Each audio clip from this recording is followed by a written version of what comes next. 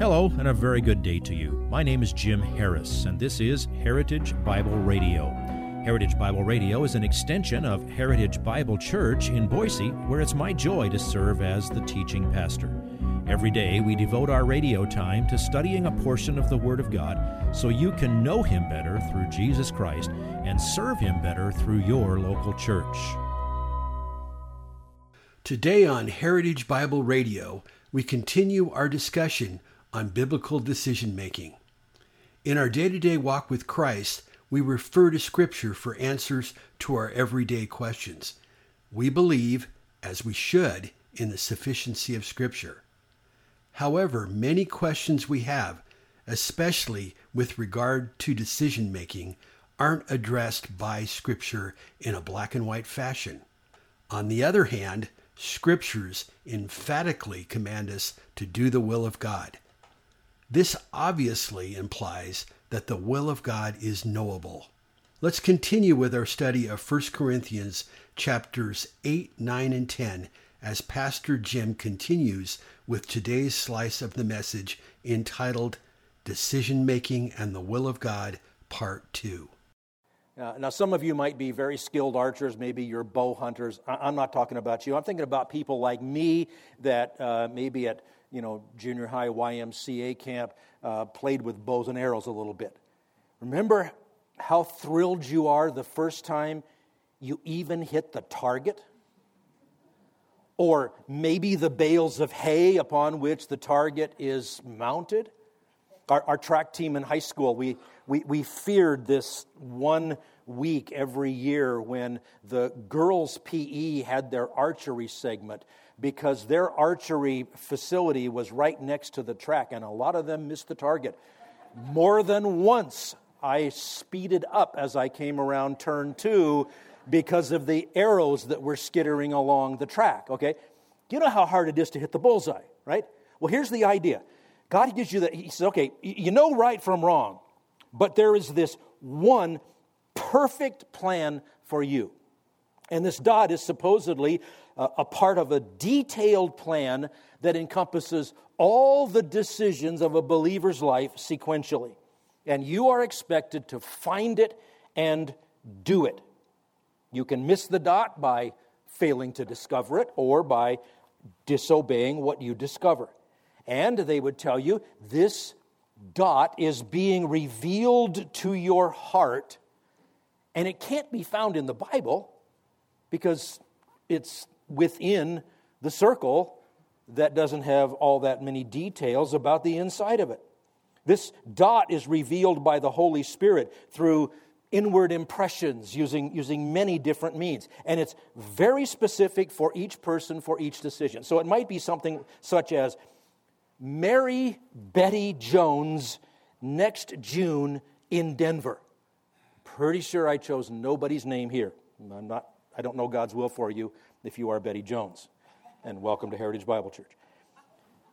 Determining the will of God by means of inner impressions and feelings is extremely dangerous. And from the way that I described it, you can see right away that the idea of the dot, the very idea of the existence of a dot, promotes people believing that they need special personal revelation outside of the Bible. So this version of the teaching about the will of God denies what 2 Peter 1, 2, and 3 says. The Bible is not everything you need to know for life and godliness. And if you think about it, it's an absurd idea to think about the will of God unfolding as a series of perfect decisions. For example, what if the perfect choice did not marry Betty Jones back when he was supposed to in 1903? That would mean that all of Betty's children and grandchildren and great-grand, all of her progeny aren't even the people that they were meant to be according to the perfect will of God. This whole idea can't work after Genesis 3. There's no such thing. And so I don't want you to be enslaved to the dot. Here's what you need to understand. The moral will of God is fully revealed. The biblical way to perceive the will of God and the way it is fleshed out in the passages that we're studying in 1 Corinthians 8, 9, and 10, also Romans 14 and 15, throughout the Bible, is that God tells you His moral will. It's represented by the circle, and His command is, stay in bounds and be wise. And if you wander or jump outside the circle, confess and get back where you belong. But within the circle, you shouldn't think of the will of God as slavery. You should understand you are free to make choices from among the options open to you. You're free to make choices. And God expects you to. And He will guide you and bless you and love you and chasten you, and He's your loving Heavenly Father. You're also responsible for those choices that you make. But you make your decisions inside the circle, understanding and trusting that God is sovereign, God is good, and He cares for you. Let me toss out a few verses for you along this line. One of my favorites, Proverbs 16, verse 9. The mind of man plans his way. He's telling you, you should have a plan. You should be making decisions. The mind of man plans his way, but what's the parallel statement? But the Lord directs his steps. God will use all the decisions that you make them from inside the circle. He will get His will accomplished. Or another favorite, Psalm 37, verses 4 and 5. Delight yourself in the Lord. I mean, look at that and say, God, thank you for this crystal clear circle. You've told me what I need to know. You set me free from my slavery to sin. Thank you for my freedom. Delight yourself in the Lord, and He will give you the desires of your heart. If your delight is to please the Lord, you can trust He's going to work through desires that He gives you in your heart. How does that work out? Commit your way to the Lord. Well, that means make a plan. Trust in Him, trust also in Him, and He will do it. Make your best plan within the sovereign will of God. One more. Psalm 119, 133. Establish my footsteps in your word. What's that saying? God, help me within the circle. Establish me within what you've revealed in your word. And do not let iniquity have dominion over me. Now, that excellent book that I recommend to you, I've used it and recommended it since it was published. I looked up the original date. It was published 40 years ago this year. It's a classic. It's called, very clever title, Decision Making and the Will of God. Now, I want you to know, I did not steal that title. This book by Gary Friesen uses an ampersand for and the will of God, and I spelled out the word and. I did not steal his title. Okay, and I don't think I'd go to jail anyway. I'll say this to you. Go find that book, Decision Making and the Will of God. If you buy it and you read it and you don't agree that it was helpful to you, you bring me your copy and I will buy it from you for whatever it cost you, including tax and shipping. And it doesn't even have to be in mint condition. I'm not kidding when I say that book would easily provide the framework for what I could make into a 10-part sermon series on the will of God. And he's the one who has the clever way of saying, don't be enslaved to the dot. Or he has a chapter called Doubts About the Dot, and another chapter called More Doubts About the Dot. All right.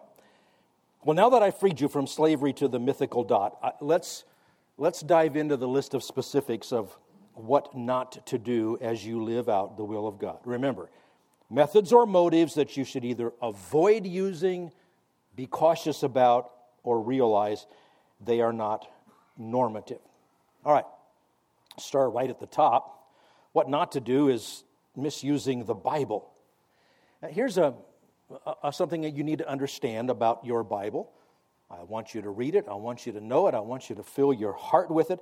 But understand that most of the Bible, and somebody who's probably done a lot more counting than I have says 60%, we'll use that if we want to, the majority of your Bible is narrative. It's saying what happened. The Bible is the most significant history book anywhere. It records what happened. Narrative passages do not give commands telling you what is right or wrong. It's not the narrative passages that define the circle. They don't prescribe what you should do. Understand this, there is a huge and very critical difference between what is descriptive and what is prescriptive. The narrative passages are descriptive. They describe what happened. Now, in the midst of one of those, there could be an accurate description of what a specific command is, but they're descriptive. Prescriptive means, here's what you should do. If you go to the doctor and you're sick, he does not, he might send you home with a description. He would say the symptoms you have describe that you have such and such, but he also sends you with a prescription. And what are you supposed to do with the prescription? Read it and meditate on it? No. Do it. Take it. Take as prescribed. All right, so understand, just because someone in the Bible does something, that doesn't mean you should. All right, that's descriptive versus prescriptive. So don't, understand, when we say all Scripture gives you everything you need for life and godliness and so that you can be equipped for every good work, that doesn't mean that every single passage is to be taken exactly the same way as every other passage. If you would like this message on compact disc, let me know and we'll send it to you. You'll receive the entire message, not just the portion on today's program. You can order by phone at 353-4036 or by writing to us at 7071 West Emerald, Boise, Idaho, 83704, or on the internet at hbc-boise.org. Heritage Bible Radio needs your prayers and your financial support. Once again, you can reach us online at hbc-boise.org or by telephone at 353-4036 or by writing to us at 7071 West Emerald, Boise, Idaho, 83704. And if you need a church home here in the Treasure Valley, I hope you'll visit us any Sunday at 7071 West Emerald. For Heritage Bible Radio, I'm Jim Harris. See you next time. Bye-bye.